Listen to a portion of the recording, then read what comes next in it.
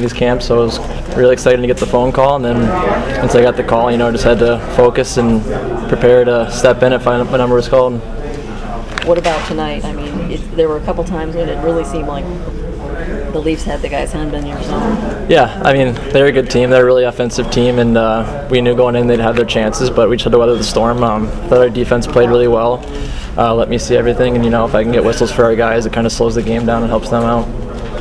Yeah, and yet also you lost one of your defensemen pretty early in the first period, so how did that affect everything? Yeah, second period, or going into second period, we kind of talked about, we're down a man, keep things short, God willing, we're playing the finals tomorrow, so we got to save our legs, and, we don't need guys out there running around 2-minute shifts, stuff like that.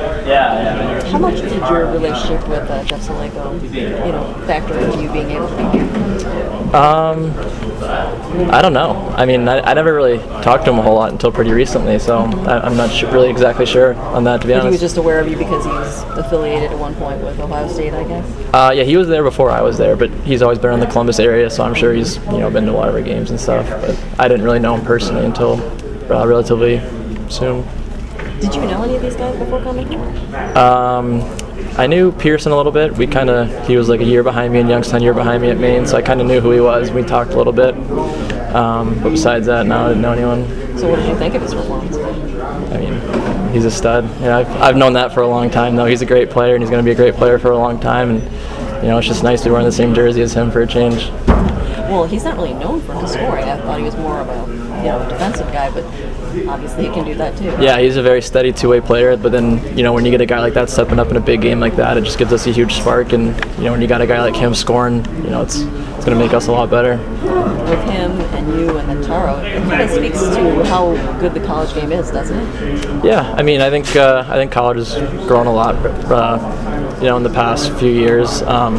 Obviously, there's a lot of major junior guys here that are super skilled, but I think the college guys are maybe like the older crew and, a little overlooked at times, but I think we're doing pretty well for ourselves. And how do you, as a goalie who's not like, a lot of these goalies walk around, they're like 6'3" and above. Mm-hmm. How do you, sort of, play a net when you're not quite as big as some of those guys?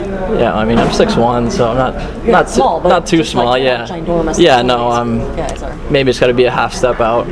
Got to rely on my skating a little bit more. You look at Fulcher, you can basically reach across the net and stop anything. Maybe I got to work a little harder, but we're all dealt a hand, and it could be worse. As you said, you're not short. I'm not saying that. It's just some of you guys are just ginormous. Yeah, they are. So, do you know for sure if you're playing tomorrow? I haven't heard anything. If Coach says I'm in, I'll play. If Coach says watch, then I'll put my hat on. I'll cheer the boys on. Excited though? Yeah, very excited. Thank you. Thank you.